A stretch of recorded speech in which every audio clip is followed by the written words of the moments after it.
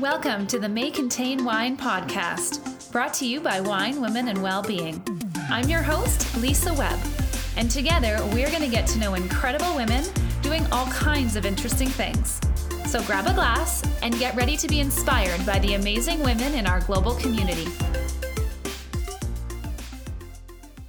Hello, my friends. Today I'm here with Dr. Kristen Mark. She is a sex and relationship researcher, educator, and therapist.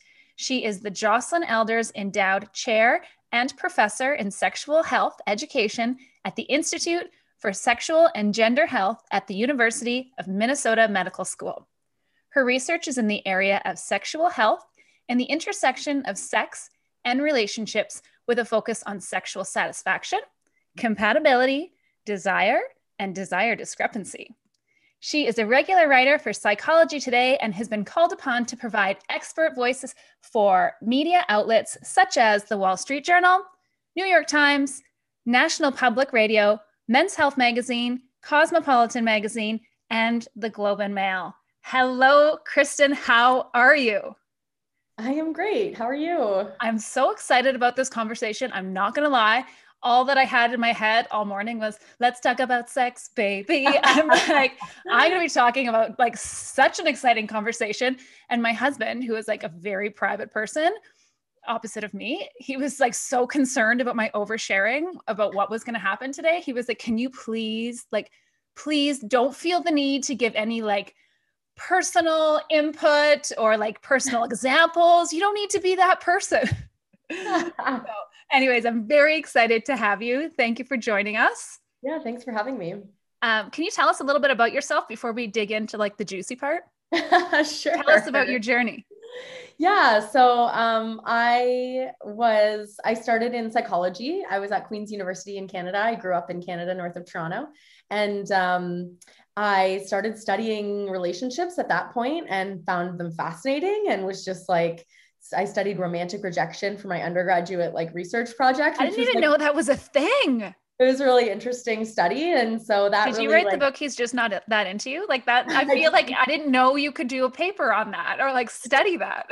Yeah, it was very interesting. And then I was also studying like LGBTQ issues and the sexuality and sexual development stuff. And I thought it was just fascinating. So did a graduate program at University of Guelph, and then went to the US and did more graduate work at Indiana University at the Kinsey Institute, which is where sex research began.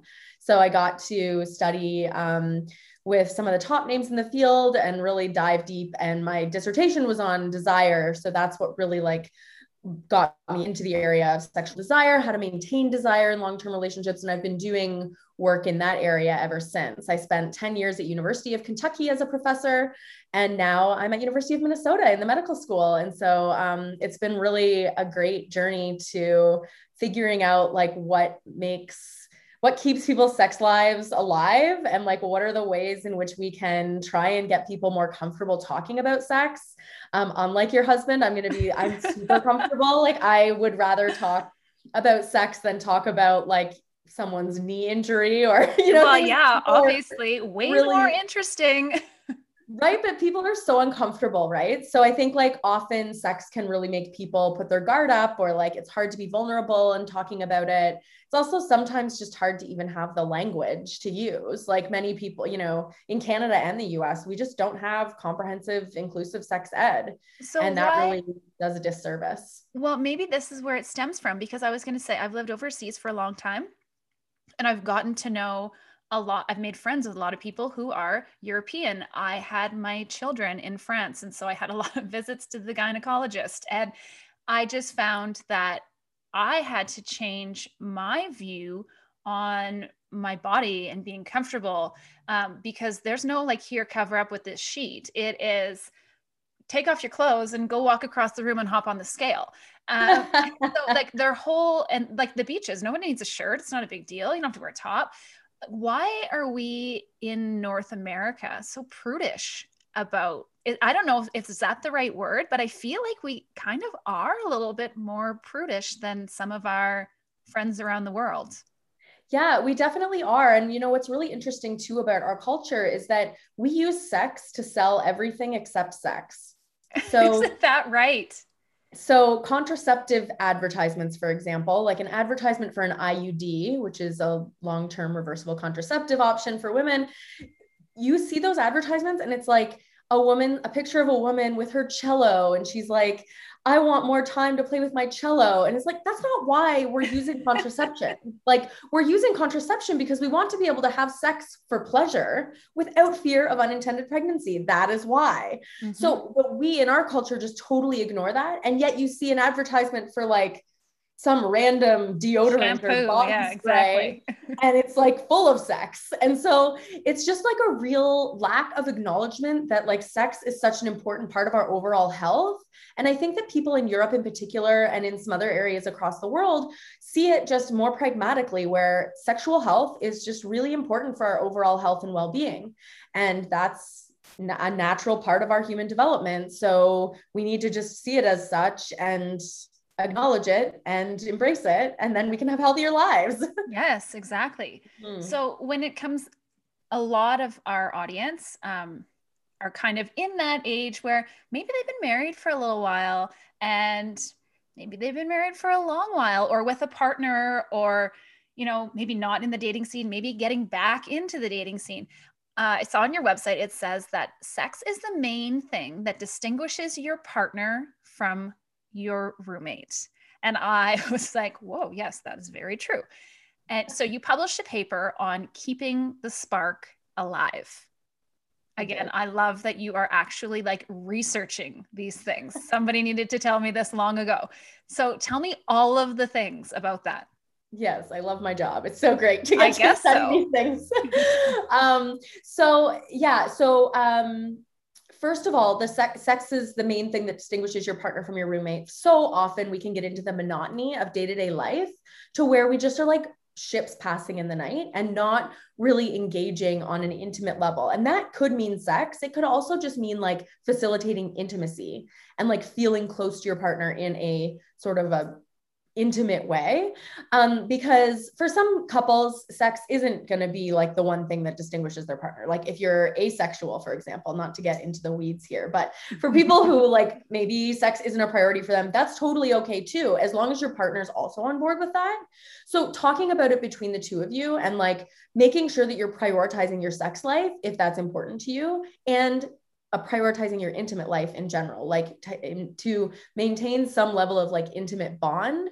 And so what our research has shown in maintaining desire in long-term relationships. So this is for people who do experience that experience of desire. They wish that they were having sex more than they are, or maybe they feel bad rejecting their partner all the time for sex, which can often be a position that we end up in these longer-term relationships.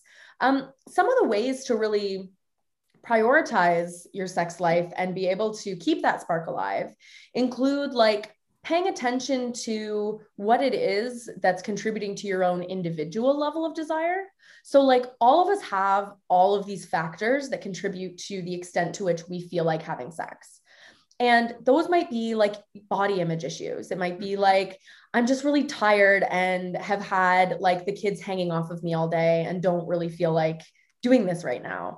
It might be, I haven't had much sleep lately, or maybe it's like, I've been watching some really steamy show where I think that the main character is super sexy. Like I just finished. I read 50 Shades of Grey. Hello. Yeah, or that. Yeah. But I just finished watching Bridgerton, and like the main character, I'm just like, whoo. I'm like, I need to write that down. What show was that? Those sex scenes are just like really hot. So maybe it's something like that, right? Like you have like all of these different cues to action to make you feel like you want to have sex or not. And so talking to your partner about those, and like, rather than just being that gatekeeper. So women are so often taught to be gatekeepers of sex from a very, very young age. We're taught to say no. Right. We're taught that if we say yes, then that is a bad thing. And we are, you know, and this is also very unique to our culture in a way that is super steeped in religion and super steeped in like this shame idea. And so we're taught from a really young age to be the gatekeepers of sex. It's not like once you get into a long-term relationship, there's suddenly a switch that just flips, right? Those messages are ingrained in our minds and really impact us and the way in which we navigate our adult, healthy sexual relationships. So talking about those things and what your individual level of desire looks like with your partner can really grow a mutual understanding and an empathy for one another when maybe you're not really feeling like having sex as much as you want. Right. So what do people do if they feel like they're on two different islands, they're worlds away on their desire levels? What do they do? So, How do they fix that? Yeah, we call that desire discrepancy. And we have researched ways to mitigate desire discrepancy. Like, what are the things you can do in order to bridge that gap? Okay, tell us. Yeah, so some of the things that you can do. Some of our most recent research has looked at, so we can like take that on ourselves, right? We can see that our partner isn't really meshing up with us. So I'm going to try and change something myself and see if it works. And so often we'll do that, especially if we don't want to rock the boat. We don't want to like say something. So we'll just like work on it quietly by ourselves and not maybe tell our partner about that and just see how it goes and see if it works. It turns out that that strategy actually isn't very effective. Yeah. And so it's much more effective instead to take a dyadic approach, to talk to your partner and figure out ways that the two of you can work together in order to come to a mutually agreeable solution. And this does not mean one person jumping up to where their partner's level of desire is. It means meeting in the middle and finding ways to like get those needs met. Understanding what your sexual needs are and why you want to engage in sex is a really crucial step for mitigating desire discrepancies. So like, you want to know, what are the needs that you get met by sex, right? Mm-hmm. Is it just a physical release? Is it just like a release and it feels good to have an orgasm? Like maybe that's it. And if that's it, then, well, if you are the higher desire partner, maybe you could masturbate in order to bridge that gap. Maybe we could even lay together and you could masturbate so that I don't have to participate as heavily, like whatever that might be, whatever your desire level is with that. So maybe one person can just masturbate. But if what you're looking for is that, when we have sex, I just feel a lot closer to you and I haven't felt very close to you lately. And so I get that emotional closeness and that physical proximity piece that really feeds me for how close I feel to you. Those pieces can't necessarily be mitigated by doing something like masturbating, right? Because it's not meeting that dyadic need that you need. So maybe there's something else you can do. How about a massage, or we spend more time together in different ways? Like it doesn't always have to be sexual behavior because there's lots of different ways to get those needs met. And sometimes it does need to be sexual behavior. Or sometimes the massage might lead to that. And then there you go. Totally. So that's really like figuring out what those needs are can be a really helpful conversation in figuring out how to bridge that gap in a way that works for both of you and isn't like pathologizing one member of the couple, because it's not one person's problem. Desire discrepancy, you might be discrepant in desire in this relationship and you would be totally opposite in your desire level of discrepancy with another relationship. So it's not a one person thing. That is a dyadic issue that needs to be addressed on that dyadic level. Okay, Kristen, we've been all locked up in our houses for like a year and a half, and you have been involved in a study on sex and relationships during COVID-19. What is that like? What's happening there? What's everyone doing in their houses? Turns out not much. It's got to be either like one extreme or the next, maybe. I don't know.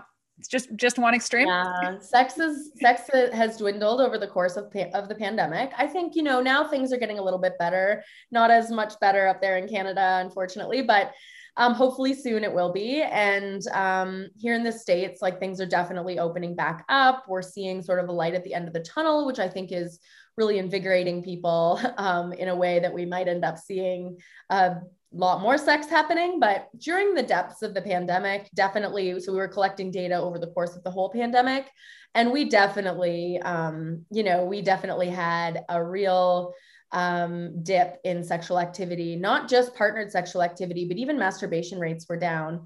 And I think part of the reason for that is that it was just such an uncertain situation. Mm-hmm. There were all these predictions. I kept getting contacted by publishers and stuff asking, what are your comments on this baby boom that we're about to see? And I'm like, there's not going to be a baby boom. I don't know. I have research to prove there's not. Yeah, like it's just not going to happen. And we have seen now the data do bore out in the way that shows I was right. And, it's not going to happen that way. There's too much uncertainty, and people, sex can be comforting, but at the same time, I think a lot of couples, especially who are in lockdown with kids, like if you're in lockdown with little kids, you're really just trying to get through day to day. And it was really actually pretty good for most relationships, such that like in that the couples reported that their relationship satisfaction didn't suffer. It was just their sexual satisfaction that suffered. But I think one of the reasons that we have that protective piece over the relationship satisfaction is that people were forced to really hunker down and work together and get through each day. Mm-hmm. And like that resulted in a bonding piece that was maybe missing for some couples, that they ended up like seeing, you're not so bad, Okay, I'll keep you around. Yeah, right. I'll keep you around. Like, I'm glad to be stuck. And then there were relationships in our study that reported that they ended because of the pandemic. I think the pandemic was an impetus for change in one way or another. Right. Or see, now here I go breaking my rule, oversharing. At the beginning of the pandemic, it was like, woo, the kids aren't home. We're home alone. And then by month like 15, I'm like, okay, you again in the house all day with me here. Like, we're just like, we've been there, done that, had like the honeymoon phase of like the kids are gone to school, but then also like the pressure of when the kids are home, I think was a huge thing too, because in Canada, we had waves of the kids are home from school learning and then they're at school learning. And I mean, when they were home, it was intense. Yeah. Mm-hmm. So you research sexual relationship satisfaction, as we said, responsive sexual desire discrepancy, maintaining satisfying sex in long-term relationships. So I would like to talk because our audience is mainly women, what happens, like I want to talk just generally about women's libido, what happens as we age, what can we expect going forward from wherever we're at? Yeah. So overall, desire, libido, it ebbs and flows over time. So I could say like, here's what a typical trajectory looks like, but I would be lying. There is no typical trajectory. For some people, like different life transitions, like pregnancy is a good example. So for some, when they're pregnant, they get like particularly horny and are just like, their desire is super high. For others, they hate being pregnant. It feels crappy and they just want to get it over with. And they're not excited to have sex at all. So that's one example of many where we're going to see like a lot of variation within women. However, there are a few pieces of like hormonal imbalance in particular. So approaching menopause, for example, estrogen levels dip. And what that can do is it can impact the actual vaginal canal in a way where the lubrication response is not going to be as pronounced. So you might end up experiencing more painful sex, especially if you're engaging in penetration. And that more painful sex can be mitigated by using like lube. So you just maybe need to just purchase a good lube. But also the elasticity of the vaginal canal can be impacted in this time, which can also be kind of painful. So getting used to different positions or like figuring out different ways. And as you can imagine, all of those things are not going to make you want sex, right? If that's happening. And so that can negatively impact your desire. We also see that in times of like big transitions within life, whether that is menopause or whether that's the transition to parenthood or transition to a brand new career, or like all of the different ways and maybe a big move. You're about what are you talking about? Yeah. We said we weren't going to talk personal. I've already broken the rules, so it's fair game. Let's just give her. So, engaging in those types of transitions can take a toll on our libido. But I will say also, early on in relationships, we really rely on this thing called spontaneous sexual desire.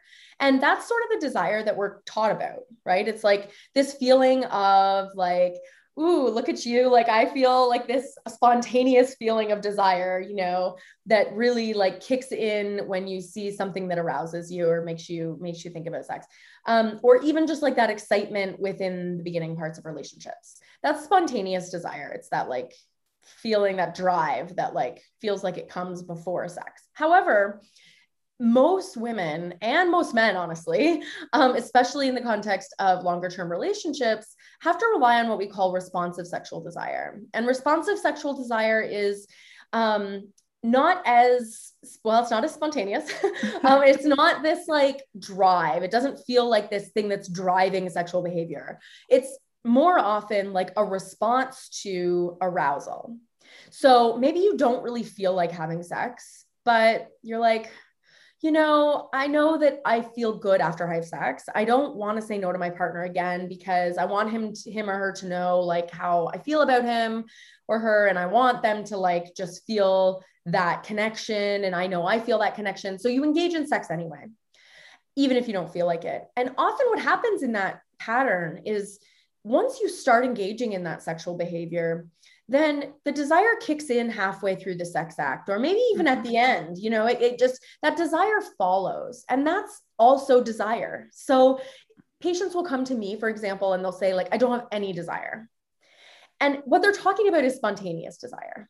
They probably do have responsive desire in there. They just need to find the ways to kickstart it. It's kind of like running and getting your stride. You're like, okay, I'm 3K in, I got my stride. And then you can run. Kind of what you're saying is basically, even if you don't feel like doing it, if you give it a shot, chances are halfway in, you're like, yes, who has sex and says, that was really bad. Like if you're in a relationship and, it's a healthy situation, if you're like, okay, yeah, I'll just do it. Like you're never finished and think, oh, that was a terrible idea. It's it usually feels pretty good by the end. Right. So yeah, I think that that's the crucial component too, right? Is this is in the context of like a healthy relationship. If you've got a bunch of relationship issues going on and like, you're not feeling respected or heard, or like then there's some relationship stuff to work on first, before you use that tactic.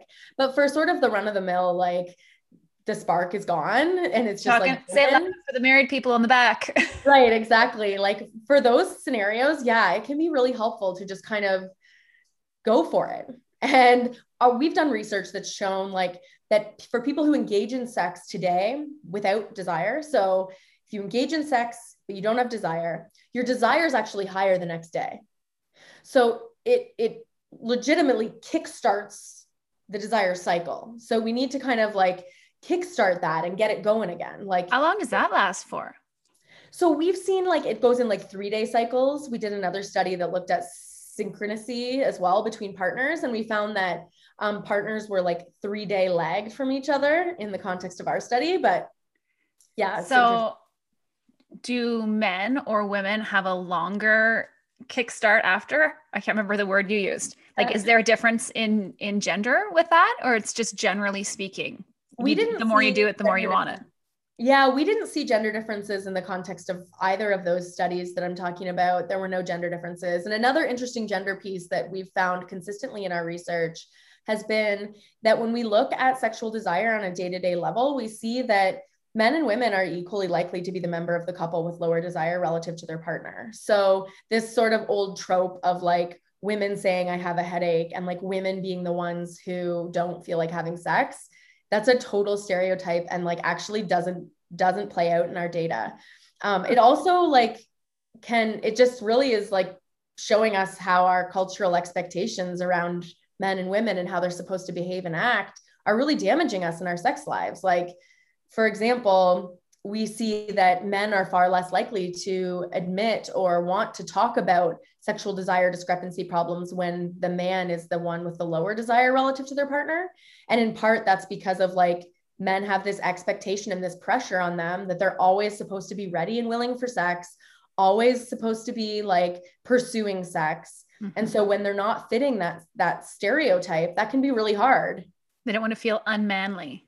Totally. Yeah. It's like a hit to their manhood, which is complete bullshit. Like that's stupid. Yeah. And doesn't serve anyone. Yeah. Let's talk for a minute about orgasms because everybody wants to know. So orgasms in general, you hear about like some women have never orgasmed and some women have multiple orgasms. Like, is this just luck of the draw or is it something that can be taught? Is it something that comes later in life for some women? You hear about, but also I think that there comes a point, like when you're 16 and like sex is this like new thing, whether people are having it then or not, I feel like you're kind of more open with your girlfriends because those are your people. And as people go on to get married or long-term relationships, or the older we get, oftentimes, and because like people know each other's husbands, and I'm like, oh, I don't want to picture that. Like we don't often talk about orgasms anymore, and who's having them and who's not. So yeah, can it be taught? Is it fair? Is it not fair? What's the story there? Why are some women blessed with multiple orgasms and some women aren't knowing how to orgasm at all? Yeah. So orgasm problems are actually one of the easier ones to treat in the context of therapy. And one of the reasons for that is because so many women who come in with orgasm issues, with that being their primary complaint, actually just have never really explored their own bodies. And so that can be a big piece and a big barrier to get through, of like really educating how to explore your own body and get to know your own pleasure points first before integrating a partner into the scenario. And so that would be like a homework assignment that I'd give someone who like hasn't ever experienced orgasm, for example. And then for some people, they can maybe have orgasm by themselves, but they have difficulty in having an orgasm when they're with a partner. And we would call that like being like a generalized versus situational orgasm problem. And so if it's a situational orgasm problem where somebody just has trouble with their partner, then we would start to look at what are some of the things that are coming up for you during that sexual act. Are you able to actually be in the moment? Or are you thinking about your to-do list? Or are you thinking about how your body looks in this position? Or are you focused on whether one of the kids is going to walk through the door? Like all of those things are not going to be really conducive to having an orgasm. So no, is someone born with a certain ability to orgasm and others not? No, this can be taught to an extent. There are lots of toys out there. If like clitoral sensitivity, well, first of all, clitoris is key. Like if anyone is ignoring the clitoris and wondering why they're not having an orgasm, like there's your answer. Move the target. Yeah. So that's crucial.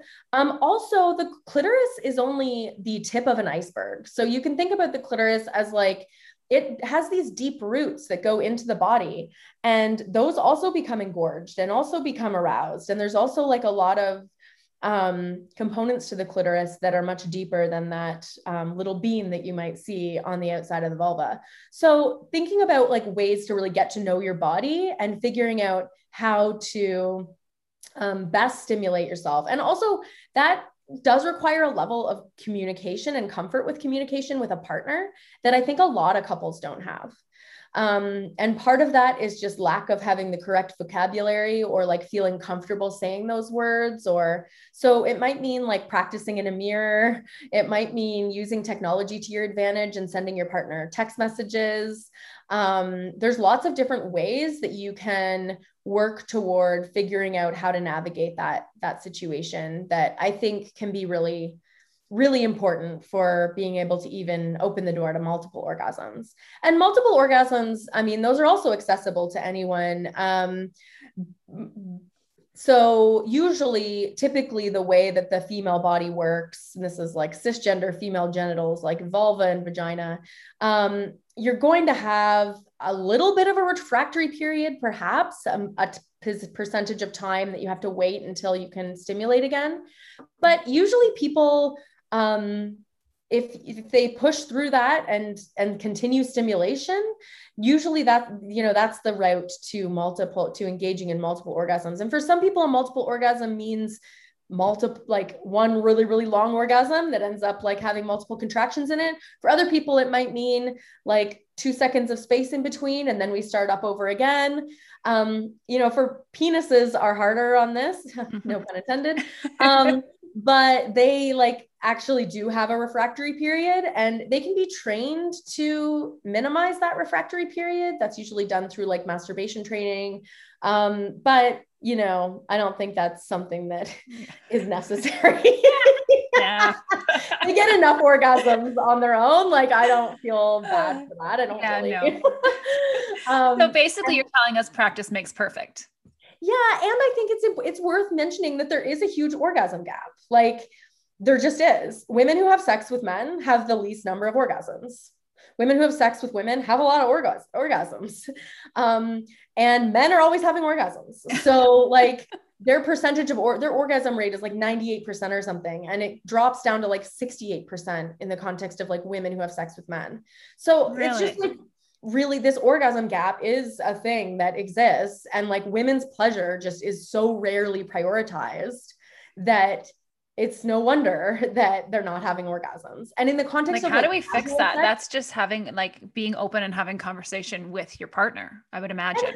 Having a partner who's receptive to it and who is giving too, right? Yeah. Like having a partner who is, Dan Savage talks about like being GGG, good, giving, and game. And my colleague and friend studied that concept, and she found that that's a concept called sexual communal strength. So it's the extent to which you're willing to meet your partner's sexual needs. And so if you're higher in that willingness to meet your partner's sexual needs, then you're probably going to have a more satisfying and pleasure-filled sex life. Well, yeah, that's where the discrepancy is going to come in. If you know Exactly. if you know you're not going to orgasm, well, it's almost like you can only, what's the word I'm looking for? I could understand that someone would only want to be interested so often if that wasn't happening for them. Exactly. Right. And so really, and also if you are having trouble orgasming, the one thing that's going to make sure you're not going to probably orgasm is focusing on trying to make yourself orgasm. Yeah. Like making that the goal, I would say like move away from goal-oriented sex and move toward pleasure-oriented sex, where it's like, not did I have an orgasm or not, but how much pleasure did I receive and how much pleasure did I feel I was giving in the context of that sexual interaction. Really focusing on pleasure rather than orgasm can help you get to orgasm. Right. Mm-hmm. So I know people always want to know this. You probably get asked this all the time, but people who are in long-term relationships, everybody wants to be quote unquote normal. Like, what is the normal amount or how much sex should long-term relationship people be having? Is there a magic number? There is actually, oddly. Okay, I'm getting a pen. There's not a normal though. Let me say that. There's not a normal. I think normal is defined within each relationship and will change over the course of time.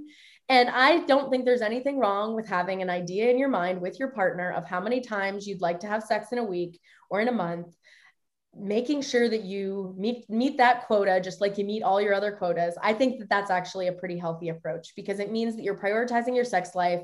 And so often in long-term relationships, our sex lives are the first thing to go to the wayside when we're busy and when we're not prioritizing it. So making a goal like that to me is a beneficial thing for a relationship. That said, there's no like standard normal, here's what it should be. However, that same person who did that sexual communal strength research, Amy Muse, she also found that she looked at, that study that was done where they looked at like how much money you make a year and where your happiness. Yeah. And it was like $75,000 a year or something. It was like lower than people thought, but like your happiness goes up until then and then like just kind of stays stable. So she replicated that with number of times a week people were having sex. And she and her team found that one time a week, happiness increased up to one time a week. And then once you hit that once a week threshold, happiness didn't decrease, but it also didn't continue to increase. So it's not like people having sex once a week were not any less happy than people who were having sex 5 times a week. So I tend to suggest make once a week your target. And that is a scientifically sound, scientist says benchmark to try and aim for.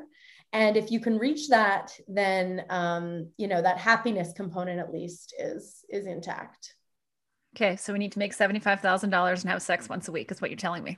I think that 75, that's a very outdated study. So I would not actually endorse that one. I think they need to replicate that now. They need to do a new study on that, but. Okay, we'll stick with the once a week. Have sex once a week. I can feel confident in that one. Okay, noted. I have some wine, women, and well-being rapid fire questions for you now. You ready? Okay. If you could sit down and have a glass of wine with one woman, living or dead, Who would you like to sit down for a conversation with? Oh, oh my gosh, there's so many, but probably Gloria Steinem. Okay. What is your go-to well-being or self-care practice? So I try, and not as much as I should, but I try and do mindfulness exercises, and I like exercise in general, like running, yoga, and biking are all really helpful for me in doing that. Your favorite book or podcast recommendation? My favorite podcast is Armchair Expert with Dax Shepard and Monica Padman. So that's a good one of those. And then I'm currently reading David Sedaris's latest book, which is also a really, I would recommend any David Sedaris book. Okay. And what does sisterhood mean to you? Well, I have such a solid group of women in my life, between like my actual sister and then also people who have been chosen as that. And I think it means being there for each other, showing up, being empathetic, and really having like prioritizing that those are really important relationships in life. Okay, last one. What advice would you give to your 16-year-old self? Oh, I would tell my 16-year-old self to stop worrying about men's sexual pleasure and stop worrying about blue balls because it's stupid, and like don't worry about any of that and prioritize instead what I want and what I need, not just with sex but with everything. I think so good. Love that. Wish I could do that. Don't we all? Thank you so much, Kristen, for being with us here today. It has been a pleasure. We have learned, no pun intended, it has been a pleasure. We've learned a lot, and we will put in the notes how to find you, or just tell us right now, how do we find you online? Yeah, you can find me on Instagram at Dr. Kristen Mark, or my website's kristenmark.com. Thanks, Kristen. Thank you. Thanks for having me. Bye-bye. Bye. Thanks for listening, friends. If you like what you've heard, subscribe and recommend us to a friend. Head to winewomenwellbeing.com to find out more about what our community is all about, and reach out to us on social media. We'd love to connect. Until next time, stay classy, stay kind.